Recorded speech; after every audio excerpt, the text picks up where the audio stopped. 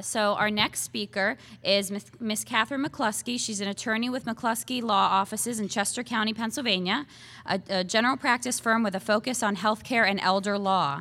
She's a graduate of Widener University School of Law and is admitted to both the New Jersey and Pennsylvania bars. She received her Master's of Public Health from Drexel University, as well as her physician assistant training from Hahnemann University. Ms. McClusky retains her physician assistant certification and continues as an adjunct faculty member at Drexel's PA program after her 10 years of teaching there as an associate professor. So please welcome Ms. McClusky. Good morning. Just testing to make sure that was on. Thank you very much for coming out so early today. But I think it's really important to have an understanding about what's going on. So basically my talk today is to give you a basic overview about healthcare reform and some of the basic things that you need to know.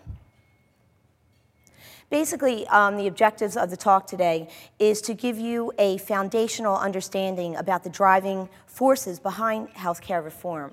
Also, to identify major provisions of healthcare reform and their impact not only on our patients' health, but also on the way that we care for our patients. And finally, I will wrap up by describing some opportunities for you as physician assistants, not only to stay aware of what's going on in healthcare, but also to get involved.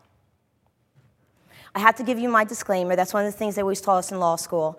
You had to have, I just want you to know that the information that you're getting here today is not legal advice. It's just general informational purposes only. And that if you have specific questions regarding the impact of healthcare reform on your general practice, please contact an attorney in your state.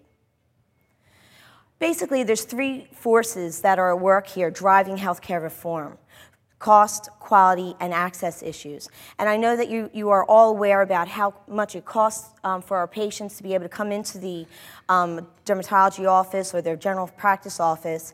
And then the quality is also an issue today. And then finally, the access, having people being able to get in and actually pay for it. So the first thing I'll talk about is cost. These figures are from 2008, and so I can assure you that these numbers have grown. We spend more than $2 trillion on healthcare costs in the United States every year. This is an exorbitant amount of money that we spend on healthcare. To put it in perspective, it grows about 4% each year. So every year it grows and gets worse and worse. We never have any kind of a saving. Another way of looking at it is that we spend almost $8,000 per individual in the United States just for healthcare. Now, when we compare it to the other countries that we will shortly, you'll see that we pay a lot of money, more than double than most countries who are equally situated as we are. And finally, our healthcare expenditures takes up 17%, more than 17% of our gross domestic product, and that's the product that they use to measure to sort of try to get apples and oranges from how much we actually spend overall as a country. So there are cost issues, so you can see that it's a significant problem. The next issue is quality issues. As you all remember from the 1999 report from the Institutes of Medicine to Error is Human, came out with this report and said that we kill as practitioners, healthcare practitioners, between 46,000 and 98,000 patients every year just by preventable medical errors. So this was a report that actually sent a shockwave, not only through the medical profession, but also the government, to say, what are we paying for? We're actually harming patients, and this is not good. So in light of that report, the National Quality Forum came up with 10 what we know as never events, but are officially termed as serious reportable errors. And they came up with 28 different things that they feel should never happen when a patient comes into a hospital.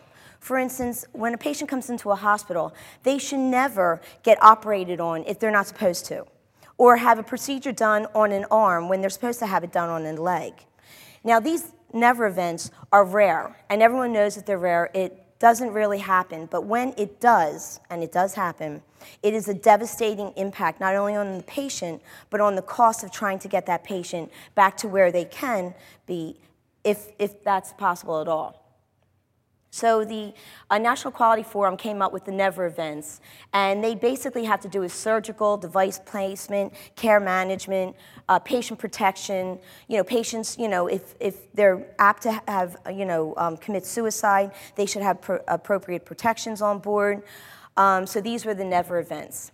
So then the thing with the NEVER events is that they're only required to be reported that they occurred. And the Joint Commission also agrees that if these serious reportable events, they also call some of them sentinel events, were to occur, then they need to be reported. And not only are they reported to the government and to the Joint Commission, they also have to be followed up with a root cause analysis, as well as information about how the system was going to fix it. So the interesting thing about the National Quality Forum, when they picked up these NEVER events, was that they weren't actually going after individuals to say, no, no, no, you did a wrong thing. They were looking at the system point of view. They wanted to know what happened in the system that made this event occur. The government got on board, and they decided that they came up with a separate list called hospital-acquired conditions. Now, some of the issues on the hospital-acquired conditions are listed as NEVER events. But what the government said was that they have their own list. And if any of these things were to occur while the patient was in the hospital, hence hospital-acquired condition, that the government would not pay for the care associated with that new issue. They had a whole list of things. This was primarily adopted by Medicare, and it was recently adopted by Medicaid. Medicaid just put up a proposed rule that wants to adopt the same thing. They don't want to pay for a problem that occurred while the patient was in the hospital that the patient did not present with. Now, we all know that that's a problem. There's some issues with this because, they say that if a patient comes in and they can present, the POA means present on admission. They could come in with a decubitus ulcer of a stage 1, and if that advanced during the hospital admission to a stage 5, any care associated with that increased problem with the decubitus would not be paid for. And I know you can come up with a lot of different arguments why that shouldn't happen, why that should be paid for, and you're absolutely right, which is why we need to keep talking about it and keep these people informed about actually what's going on in medicine. However, some of these things, you have to agree, shouldn't actually happen, and the government should not be responsible for payment. If somebody comes in and gets the wrong blood, you're supposed to type it, you're supposed to screen it, you're supposed to check it and check it and check it, and you hang it up, you're supposed to check it again, right? People, they still make mistakes. They still give wrong blood to the wrong patient. So that's a problem. So it sort of is a way of acting as a stick to say this stuff can't happen and you have to pay attention to it. So these are the quality issues that keep driving healthcare reform, because if you pay so much for it, we should be getting better quality. And then finally, the last driving force is access issues. Access issues involve not only people who are uninsured, as you know that's a problem. If people have no insurance, they never come in when they're supposed to. Who would? Who can possibly afford that much money to come in and see your doctor, even on a regular visit? And then the treatment and prescriptions. Obviously, most people, if they can't afford insurance and they're in a position that they can't really afford to buy insurance, they're going to wait and wait and wait. They're going to wait until they have a heart attack. They're going to wait until they have a stroke. They're going to wait until that little lesion turns into a malignancy. And that's a real problem. Yoked to that, although we really don't talk so much about it, are people who are underinsured, people who have insurance, but it's not good insurance. They have huge deductibles, and they can't pay. So again, they will also wait. This is a problem. We pay a lot of money for health care. We don't get that good of quality. And then the access, we can't get enough people to get covered so that they can come into us. All of this stuff helps when, to try to control costs. You can't have people walking around underinsured and uninsured and expect them to come into a doctor appropriately. And when they do, when they hit the ER, it's going to cost a whole heck of a lot less.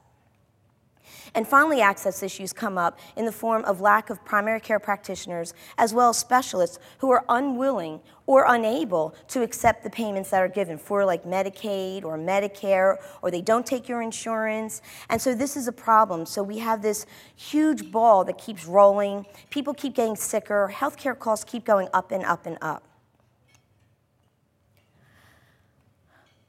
So let me talk about cost a little bit more. So a lot of people, and I was just at a party last week, and there's a lot of people who are, in my age group, and they were stating we have the best health care in the world. We have the best technology, we have the best specialists, and if you only look at those two issues, specialists and also technology, we are the best. But overall, we're actually not. If you look here on this chart, the United States at this time was spending $7,200 per person on health care. But when you look at the other countries, Canada, Netherlands, Germany, they spend almost half. Okay, so we're spending double, they spend half. Another way of looking at it is to compare it to the GDP, the gross domestic product. We spend, at this time, was 16%, and all these other countries spend, again, half.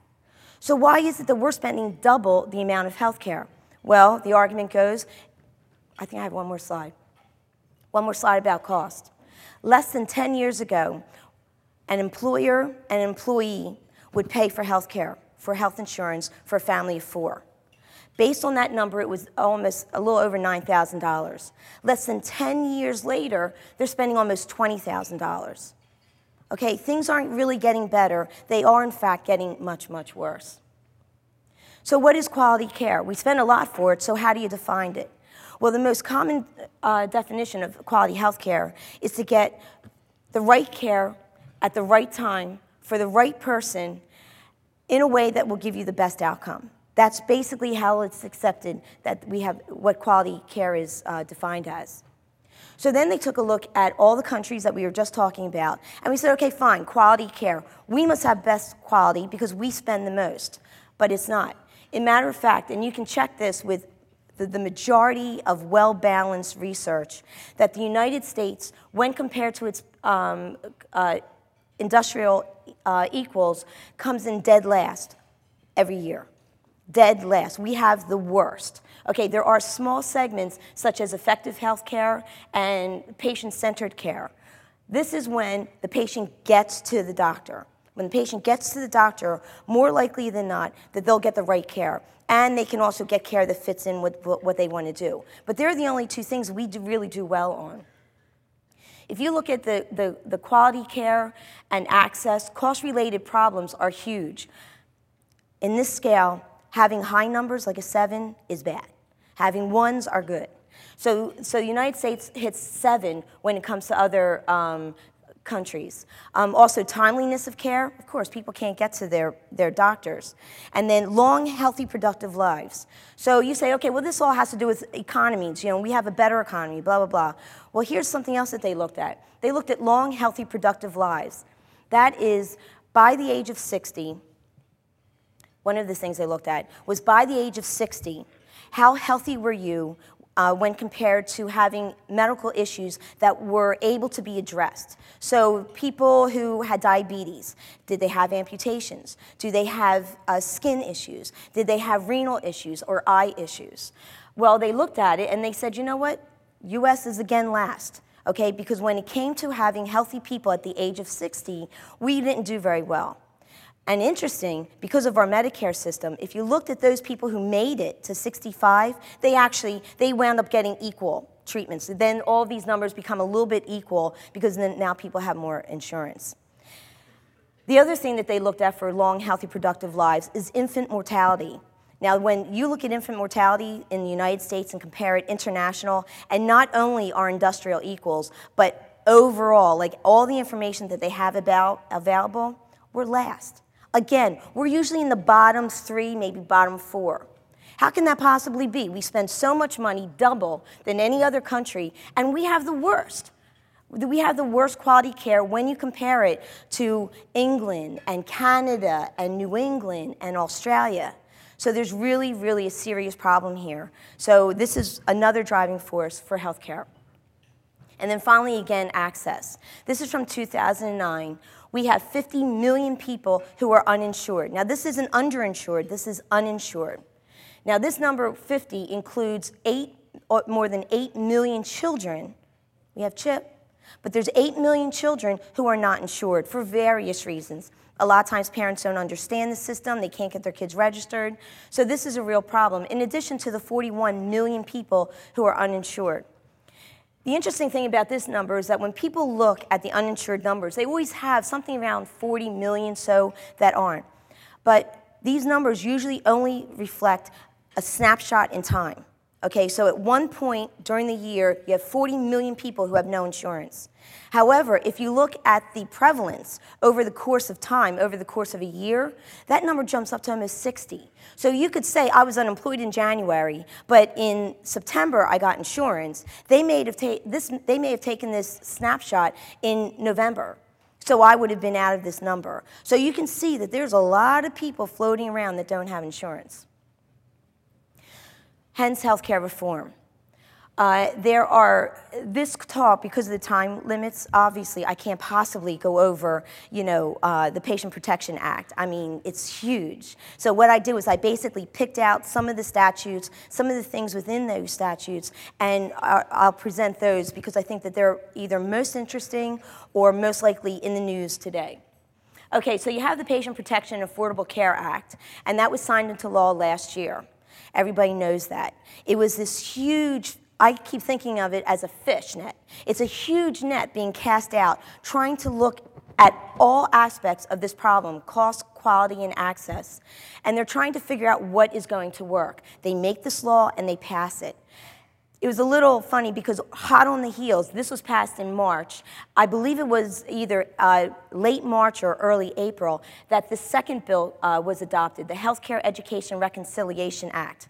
That act was an act that was passed that basically amended some things in PACA, and it also clarified some things. And that was really important. So you have these two bills that you hear the different names for, but together, when people refer to them together, they're called the Affordable Care Act. And so you'll hear all these lingos. Okay, so the Affordable Care Act was the main health care reform, but I also thought it was important to pick out HIPAA. We all know HIPAA, but the major reason why I'm bringing it up today is because HIPAA was a law that started the security and privacy laws regarding personal health information. And then it was the American Recovery and Reinvestment Act was recently also enacted. That was the bill that injected billions of dollars into our economy, trying to, am I stroking? No. Okay, just checking. All of a sudden the lights go dim. I thought this was it. Okay, so you have this American Recovery and Reinvestment Act, and that's when the government poured billions of dollars into our economy, trying to sort of jumpstart it. The interesting thing about this for us today is that it also had the HITECH Act, the Health Information Technology for Economic and Clinical Act. And so you can see why we always have these shortcut names, HITECH. The interesting thing about HITECH was that started to address e-privacy, electronic privacy and security of personal health information. So I thought that these two additional statutes were also important to just sort of touch base on. So of course everyone wants to know, how much is it going to cost? Well, it depends. It depends on who you look at, and remember from your statistics course, you gotta look at the numbers. You can spin numbers a lot of different ways. So what you try to do is try to get the best numbers, the most objective numbers, or the most objective numbers so far that come up is from the Congressional Budgeting Office. They're charged with looking at the statutes, all statutes, and looking at every single angle about what it's going to cost and if there's any kind of savings, and they just do all this analysis. They agree that enacting healthcare reform will have us run into a savings. They believe that based on all their projections and what's going on with the healthcare reform, that if we carry out some form of healthcare reform, that we can save $124 billion over a 10-year period of time. That's also important because that means that we won't be growing the healthcare costs. Remember I told you that it would grow at 4%, a little bit more than 4% each year? That's what we're trying to stop. We're trying to stop the growth. And this is actually going to run into a savings. The best thing for us as practitioners, or actually for you guys as practitioners, is that they will cover 32 million people.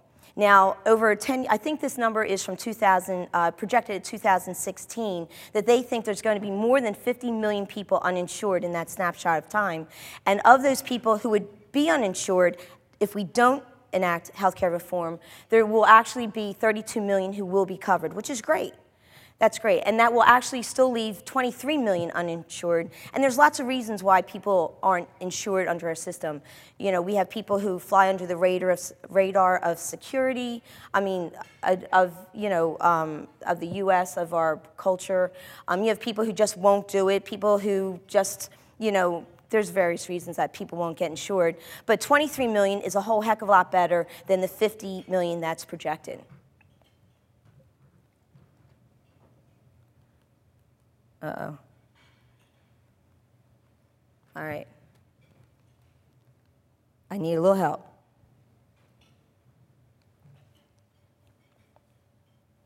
Okay, thank you. Okay, so just to give you an overview of PACA, very, very gently, it's over 1,000 pages, and there's 10 huge titles that have to do with the government's effort not only to control cost and decrease cost, but increase quality and increase access. It's actually kind of interesting because they put this fishnet out, and even though some of it is required, there is a whole heck of a lot more that's still up in the air. They're still trying to figure out what's best, and they've got hundreds of programs out and demonstration projects trying to figure out the best way of taking care of patients in all kinds of different situations. And we're just going to talk about a few of them. So basically, healthcare reform is going to affect you directly as a healthcare provider by various reimbursement issues that are coming up, various reporting issues, and then finally, actual practice issues. What decisions you will make when it comes to treating your patients. There's going to be some information out there that you can choose from. So it's really going to affect all of you. So I can't go over all the different reimbursements that are in there, but as I said, I've picked out some of them. I'm sure you've heard a lot about the Independent Payment Advisory Board. Okay, this is a board that's, it's a group of people, they're handpicked by the president, and they have been given a lot of power. Now, they're just sort of gearing up. Their first report isn't due until 2014. We can't really enact anything that they're recommending until 2015. But this board is given a lot of power. Basically, what's going to happen is year one, they will be given projections. And they will be set, these projections are given to them by the government, in different analysis. And those projections will say, okay, Medicare, Medicaid costs are predicted to increase, let's just say 10%. Well, the advisory board is given a certain target, let's just say 5%. So now this projected cost of increase is 5% over. As soon as that number is triggered and it goes over, as soon as they're given numbers that say we are growing higher than we should, this advisory board is given the power to make recommendations to lower those costs, to keep those costs at the projected level. That, they say we can only do it 5%, so we have 5% over, so these are the things that we're going to recommend that we can stop. Now, it's interesting because those recommendations will be enacted unless Congress steps up to the plate and says, okay, not only don't we like those recommendations, but we have a better idea. It'll cost us the savings either equal or lower, and we can enact it right away. Well, Congress might be able to do a lot of that stuff, but the right away part's going to be tough. And the other issue to think about this advisory board is that it cannot cut benefits. Okay, so think about it. You're on this board, you're not allowed to cut benefits, you're not allowed to cut, who's allowed to be a beneficiary, you're not allowed to increase premiums. So the only thing you're allowed to do is basically decrease reimbursement. So this is what you'll see a lot of people getting upset. You'll see a lot of this stuff in the news about AMA. They don't want this board because they want to be given the freedom of being able to decide how to control these costs. And if you look at the big picture of healthcare reform, and there are all these ideas that are out there to save, do we really need this board? Maybe we do. Maybe we need this little stick. I don't know, but stay tuned. But that's basically what the controversy is about. The other thing about reimbursement is not only do you have this advisory board, but they are really shifting from a fee-for-service payment to a fee-for-quality. And one thing that's really tied into all of these efforts that you'll not only hear about today, but in the news, they're all tied to quality. They want practitioners to meet standards that are still being developed. Some of them are already set, some of them aren't. They want you to meet the standards. They want you to report on the standards. And then they're going to compare your standards to people in your specialty. So there's a real move toward, we don't care about quantity anymore, we care about quality. And these basically, overall, you'll hear different programs, and they're usually talking about pay for reporting, pay for performance, pay for value. And these are the different kinds of programs and pilots and demonstrations that you'll hear about. Some of these issues, some of these reporting programs are already going on, like the physician quality reporting system, that's already out there, but these statutes have beefed this up. They've also increased incentives, or they've also prolonged the incentive payments. The other thing is the electronic prescription program, and finally the electronic health record meaningful use. Now, you can look at this stuff and say, oh my God, I'm not going to get paid for any of this stuff. I have to meet all this stuff. What's in it? Not to say we're in it for money. I know we're in it for patient care. But reality is, who's going to pay the bills? Well, the government understands, believe it or not, that it's going to be hard for us to incorporate all of this stuff into our programs. And you have to get paid for it. Somebody's got to pay for it. Well, the government figures that it's cheaper to give incentive payments for you to incorporate this technology and cooperate with reporting and meeting these standards. It's cheaper for them to pay you an incentive than for us to keep going with this increased cost.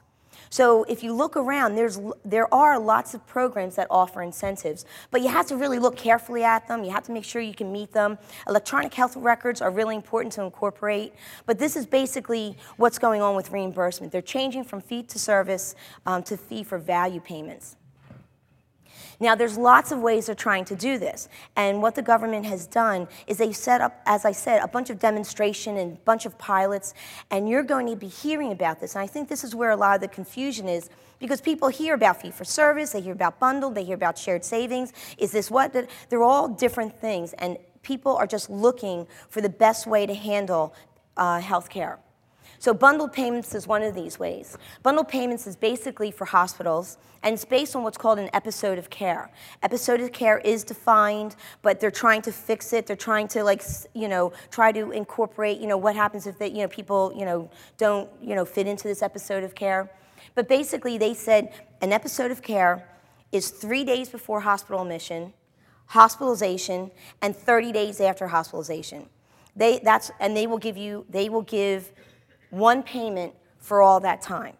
So then you have to think, oh my God, I have to anticipate, what can I do? What they're hoping is that people will start paying attention to their patients. They want to make sure that you don't have a patient who bounces back. Not that it happens to anybody, but there are times that you discharge a patient, oh, you're fine, just go home. Next thing you know, in 24 hours, you're back.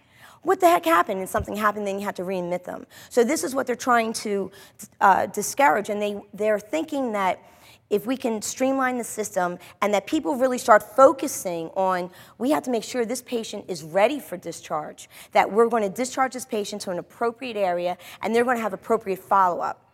So this is sort of like the carrot and the stick. They're saying, you're going to get one set of money, and if you save, great. If you go over it, that's bad. So this is just another way that they're looking to try to see if they can decrease the cost. Another way is shared savings. Bundled payments are mostly for hospitals and physicians and rehab facilities, in that genre. And shared savings is a little bit more of practices, like physician practices. Basically, they're saying that if you all work together and coordinate your care and meet all these objectives, that you can bill for Medicare, and they will pay you what you're billing. Now, hopefully, if you're doing a really good job, you won't be billing as much because there's not so many errors, there's not so many readmissions. However, what they'll do is they'll project how much it average cost. How much does it usually cost for this kind of a patient given the whole? And if there's a savings there, you get to share in it. you and anybody else that was involved in this coordinated care. So that's kind of interesting. That's a really, really good incentive, because if you can stop your patients from being readmitted, having adverse effects from medication or treatments, early diagnosis, preventive care, there's a potential for a lot of money to be made. And basically shared savings as everything else. They want accountability. They want you to have coordinated care. They want you to meet the standards. And that's basically the theme throughout all of these different programs. Okay, so we talked about how it affects reimbursement. A little bit about data reporting. As I said, we've already, some of our physicians already have to meet some of these reporting efforts. The nice thing about it is some of these incentives have increased, some of them have been prolonged, and you need to pay attention about, pay attention about being very compulsive about trying to get this information in.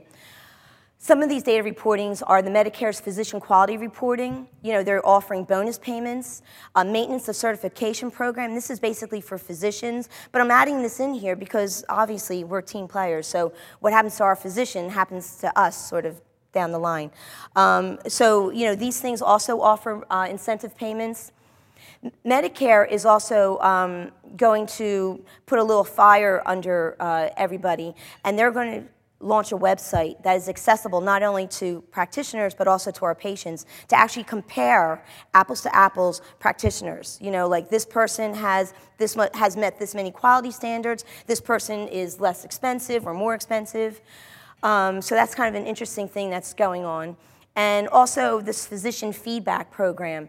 Medicare is going to, upon request, and this hasn't happened yet, this is all some other stuff in the works, can also send your practice or your practitioner a report talking about your quality compared to people in your field. So that'll be kind of interesting. So you see there's a lot of information and data that they're not only trying to collect, but they're trying to use effectively to increase quality and decrease cost.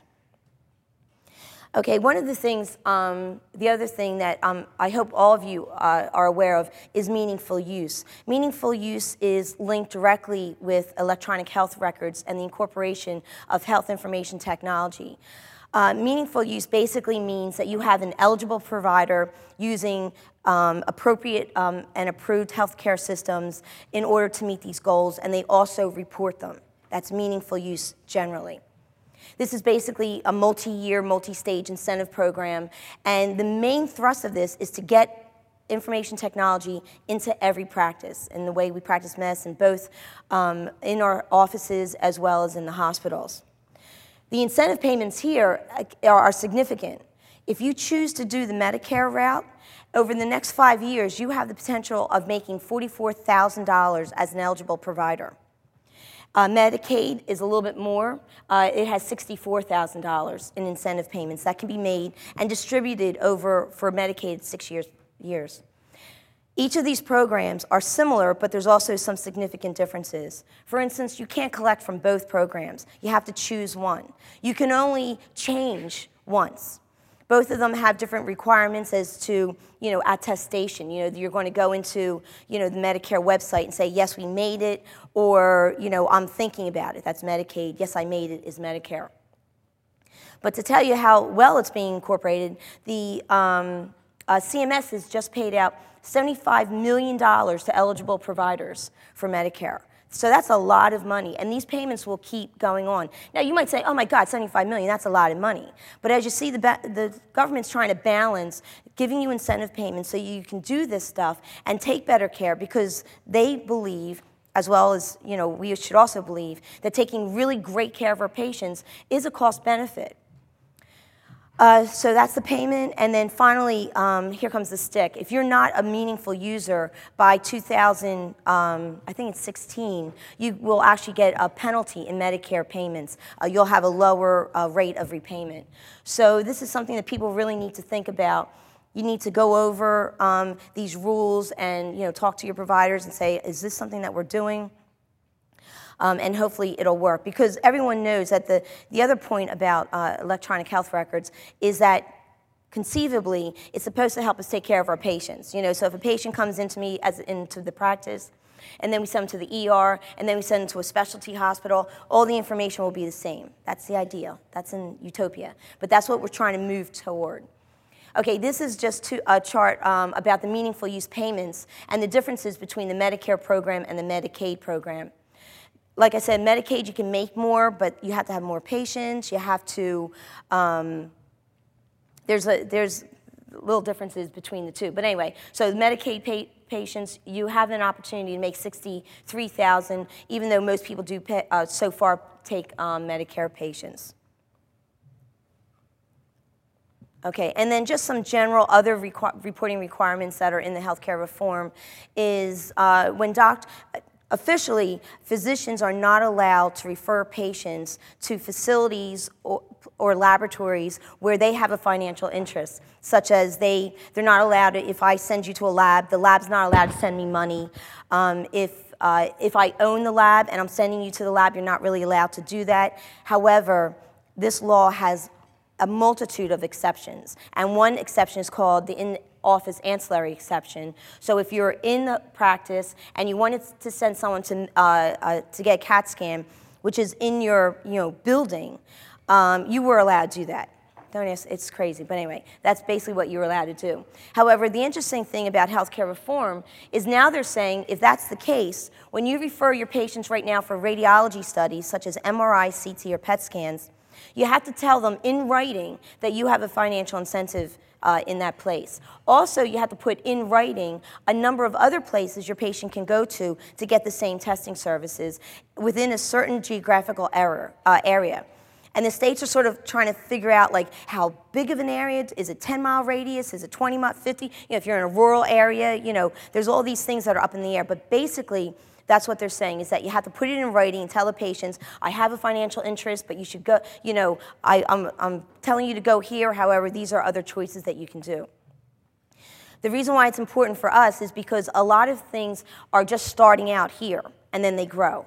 So if they're asking for MRI disclosures and other venues that people can get MRIs, they're probably going to make it grow and list other laboratory services. So that's something that we need to be aware of. What they're trying to do is make sure that there's enough transparency, that people are aware that if a physician is sending you someplace, and if he's making a benefit from it, you shouldn't hide that.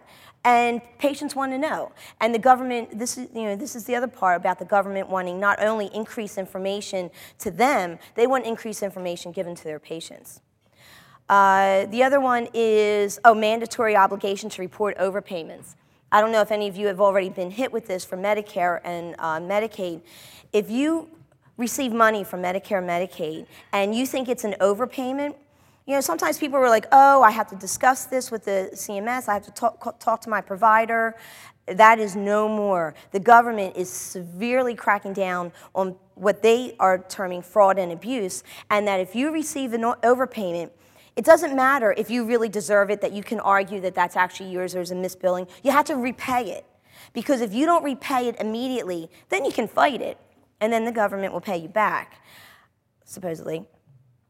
You can fight it, but there are significant penalties that if you hold on to that money and you know that that was an overpayment, you can get in a lot of trouble.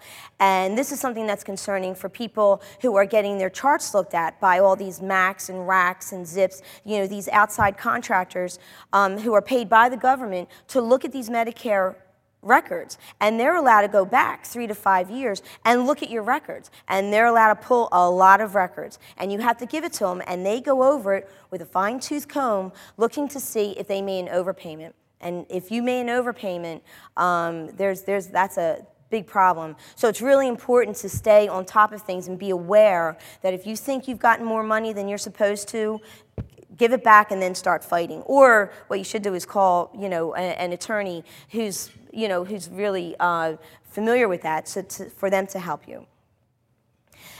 And then finally, providers who order any kind of Medicare services, in order to receive these incentives, you have to be registered with the government. You can do it manually, but what they really want you to do is go on to the electronic system, in PICOs it's called. I'm sure you've already done that. And that's the only way that they will allow you to receive these incentive payments. The reason why they want you to register on PICOs is because they are looking at your qualifications, your billing practices. They want to make sure that you are actually a real provider, because this is another issue that they're trying to make sure that people who are practicing medicine are doing the right thing, that that their billing is okay, that they're registered appropriately, and so they also want you appropriately enrolled. So we talked about reimbursement issues, that healthcare reform is going to have an impact on you, as well as reporting issues. And then finally, I'm going to talk about practice of medicine. You know, up front, what's it going to do for me when I go to make healthcare decisions for my patient? Obviously, it's up to you. You know, what you do with your patient is in your own medical judgment. However, this CMS is trying to get really involved in evidence-based medicine and trying to unify it and trying to get information and good research out there so we can make good decisions. One of the ways they're doing it is that they've come up with this, within the CMS, there's an innovation center. And this innovation center, we'll talk about it in a second, is basically going to look at the different ways of delivering patient care as well as payment for them. And then finally, the Patient Centers Outcome Research Institute. This is really interesting. This is a nonprofit organization. It's technically not tied to the government. It's a separate body, and it's a research body. And what it does is that it looks at research priorities. It decides what we should actually look at. It's able to conduct the research and come up with the outcomes, and then they publish it. They don't get anything for it. We don't get anything for it. It's just information for us to decide when we go to treat our patients, and patients also have access to it. Again, this stuff isn't up and running, but this is stuff that you'll hear that is in the Reform Act, and we're just trying to figure out how we're going to make it work and all the different nuances when you come to trying to do nationalized health care. Oh, the other interesting thing about the research outcomes here is that they're not guidelines, they're not recommendations, and they're not mandatory to be followed. So this is just informational purposes only, unlike a lot of these other things that are in the bill. Okay, so the Center for Medicare and Medicaid, CMS, comes up with this innovation center, which is in the healthcare reform bill, to say that you have to establish this. And basically what they're able to do is that they test, evaluate, and they are allowed to adopt and expand patient care models that they have looked at and decide that this is a good idea. Anything that requires, anything that has to do with payment, anything that has to do with treatment. So they're basically looking at different ways of taking care of patients to see if we can get increased quality and decreased cost. So that's one thing. You'll hear about the Innovation Center, you'll hear about the Research Center. Some other things that you'll hear about is that there's lots of different new patient care models. There's lots of demonstration projects, there's lots of pilot projects. A lot of them aren't even started. They're sort of gearing up for next year, 2014 and 2015. So you'll hear a lot of information about these new patient care models. Or those of you who have been around for a while, they're actually not so new. They're sort of a rehash of some of the stuff we've done before. But the difference here is that this is a nationwide effort. Things like medical homes, one demonstration project is called Independence at Home, and also accountable care organizations. I put this slide up because as I go through the Healthcare Reform Act, I know I'm a little biased, but I go through and I search on physician assistants because I want to see how many times we're named. And this is one of the ones that they said, yeah, absolutely, physician assistants are allowed to do this, are allowed to participate. And you may think that's kind of strange, but there's a lot of times that PAs aren't mentioned. Or, like with the amended act that came up, a lot of times we were added. Oh, they forgot about us, so they added us. Oh, we're going to change it from clinical specialists to clinical specialists and physician assistants. And that sort of irks me because I don't like having to be an afterthought. I like PAs to be able to say, oh yeah, we've got the physicians, nurse practitioners, PAs. It should all be one sentence. Maybe not in that order, but all in one sentence. Okay, so medical homes, what are they? Basically, these are ways that they're trying to have medicine practice in a way you always wanted to practice medicine. Focusing on the patient, trying to get coordinated care, doing the best job, basing it on evidence-based medicine, and actually having really good outcomes. That's it's kind of funny, but they're actually trying to make that work because it doesn't work right now. You guys know that you call for labs, you can't find the labs. You know, your patient actually went to another dermatologist or they had surgery and you didn't know about it. We're trying not to do it. We're trying to get it more, you know, together and more coordinated. They want to make sure that health IT is used. You know, they want electronics in the office, in the care, because that's actually, if it works, if we can make it work, it will definitely decrease costs and help us take care of our patients better. Also, effective use of financial incentives. They want us to be able to meet those quality objectives. I really shouldn't say us. I don't practice anymore. So anyway, so you have these elements that they want to try to increase the coordinated care. As I said before, there's lots of standards to meet, you know, and on medical homes, these standards were some of the ones. They want to be able to have patient self-management, case management, patient tracking. So you know you can't do this manually. You've got to have a computer to help you do this. I mentioned Independence at Home as one of the demonstration projects for patient-centered care because the AAPA has also mentioned this. This basically is trying to coordinate primary care services to Medicare patients who have at least 2 comorbidities that are very costly. So we're trying to get really sick patients, very time-consuming and resource-consuming patients, and this is the model they're trying to figure out what is going to work. They use primary care teams, of which we're on, of which we can lead. You know, you don't actually need a physician leader in these care teams. We can have physician assistants not only be part of the team, but actually a leader of the team. And hopefully that, you know, with the coordinated care, they'll, you know, have to meet the objectives. They have to, you know, use the computer to record and report this stuff. But hopefully this will also decrease cost and increase care. Yes. Okay, and another big thing that's in the news is accountable care organizations, or ACOs. And basically, this is another type of shared savings program. This is interesting because it's now permitting, it used to be against the law that hospitals and rehab facilities and physician practices and individual physicians were not allowed to refer patients to one another. Okay, this law is actually opening that up and loosening those binds to say, you know what, actually that's probably a good idea. You do need to coordinate care. And what they want to do is make one body who will take on the responsibility of saying, oh yeah, if we have these patients that are ours, we will take the responsibility of making sure that they get good care and that we'll report in and meet the standards.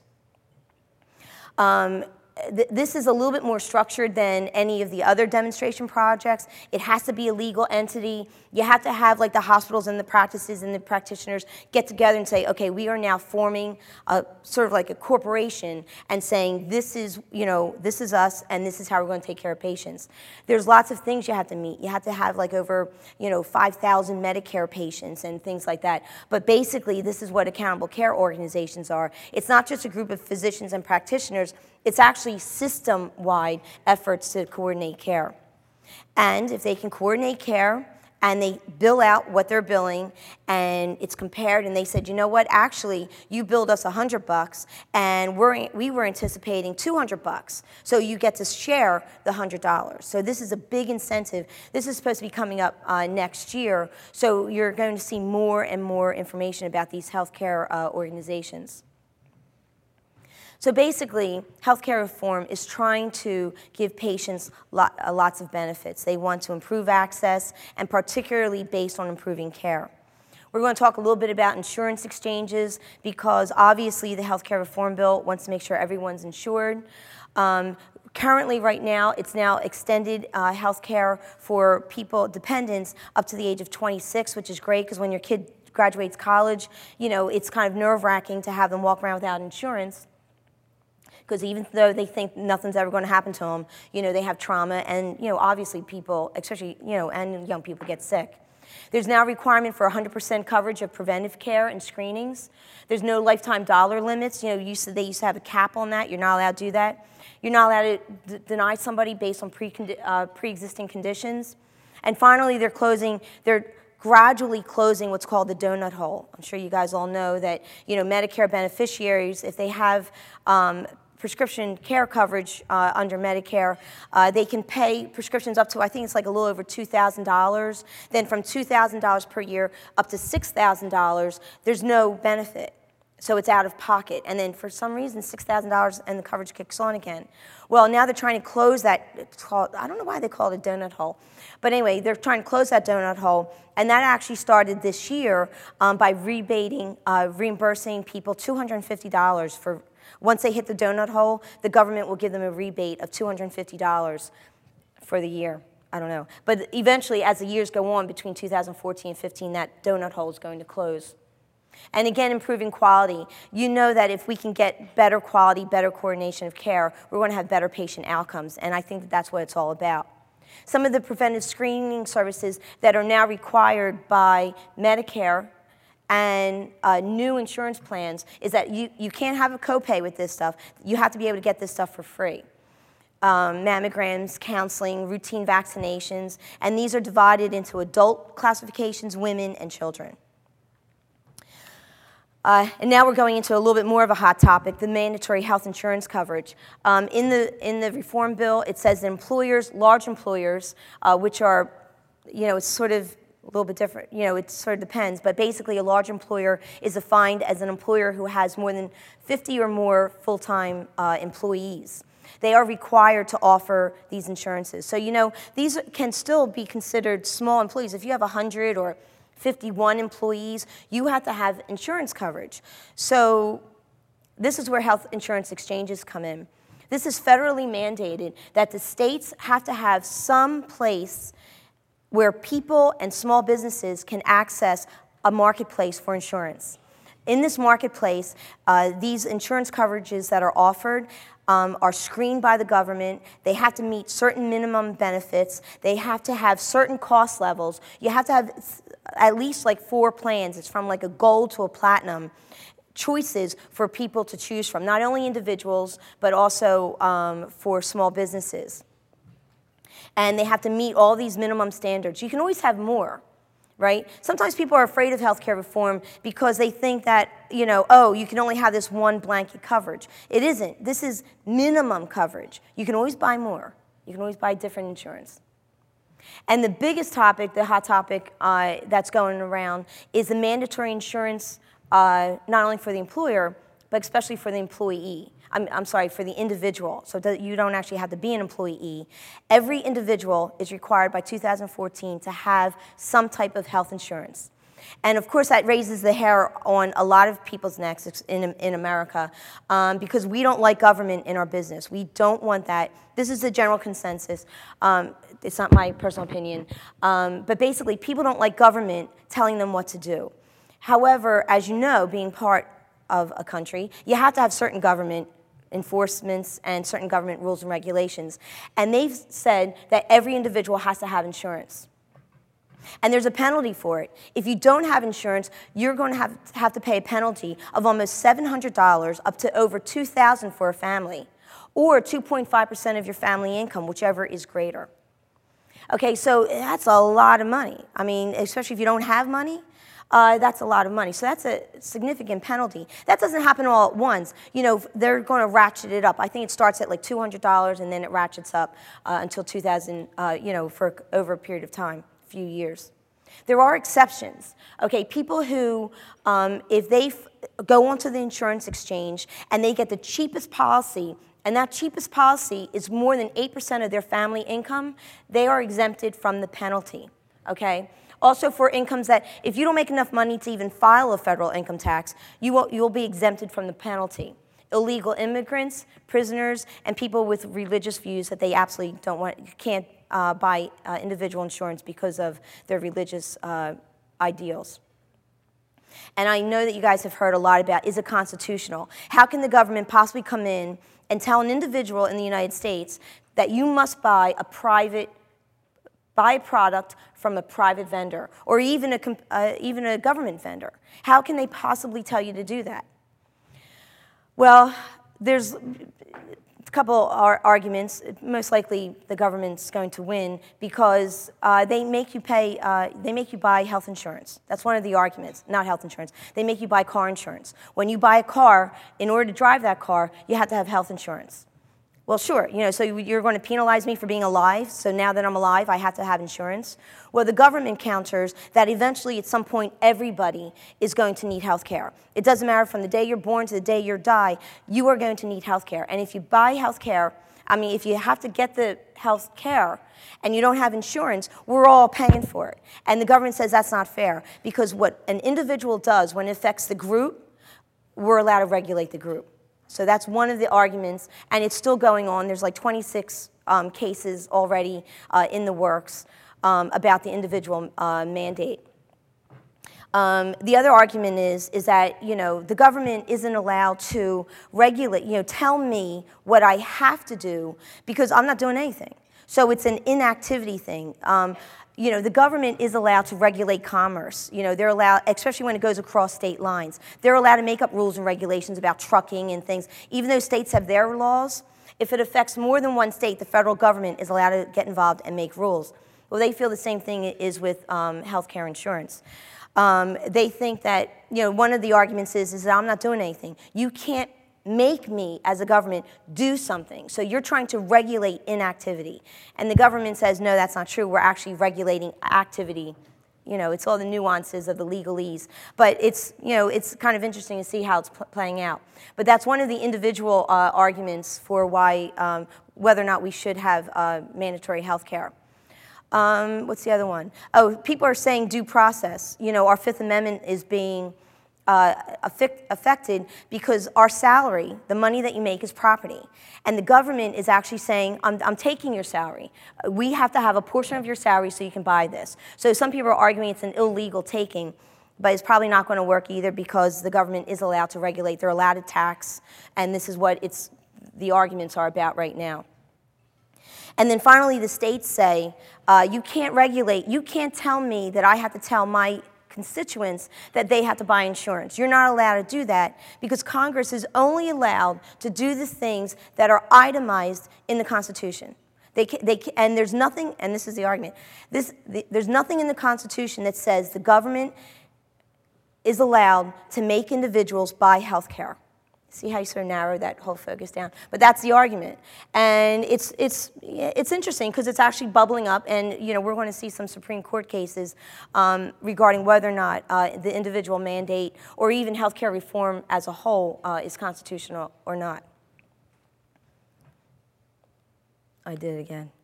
Sorry, pushed the wrong one. We are wrapping up. This is coming to an end. Okay, so there's so many things going on. Some people, don't know what to do. You should really try to stay involved with not only your society PA program, your PA society specialty associations, but also become a member of your state association. Because only in numbers is there more power. So if you could join your state association, that would be great. I'm still actively involved in our physician assistant group in Pennsylvania. That's important, and also especially the national, the AAPA. If you're not a member of the AAPA or your state association, you should really think about, can you really swing that? Can your practice swing reimbursement? Because they are out there fighting for us to make sure that we're included. Because I can't tell you how many times we're not included. People, forget, they don't know who we are. And along those lines, if you guys could grab a partner, grab another PA, even from another specialty, and go meet and greet your representatives. There's bound to be somebody who's working here in Washington, but is actually has a home office where you live. You need to go out and meet them. All you have to do is go, hi, how are you? I'm a physician assistant, I work over here, and I'm a PA. If that's too simplistic, the AAPA and also usually your state association has talking points. They have information that you can give them. You can walk in to your representatives, you have to call and make an appointment. You walk in and say, okay, and you read it, and they'll say, I want to tell you that we are providers, we do this, there's this many of us, and we just want you to know that we are out here and we're watching you. Okay? And then finally, the AAPA and also the state associations put out grassroots efforts. It's pretty easy. They give you a letter. They already send you the letter. All you got to do is push the button. Send the letter. they already know, you tell them what your zip code is, and they'll address it appropriately. All you have to do is put, "Dear Senator so-and-so." And usually what I like to do, because I always like to add stuff, I might add who I am and what I'm doing and blah, blah, blah, just to sort of personalize it. But you don't have to. You can just say, "That's it. Yep, send it." And they want your name and your address and your email and stuff. And then that's it. You can't get easier than that. But all of that stuff counts, because then those aides, they count up how many responses they got. Oh, yeah, here's the PAs. Because we really have to do a little bit more hustle on getting noticed in this big picture here. Okay, that's it. I really appreciate your time and attention, and thank you very much.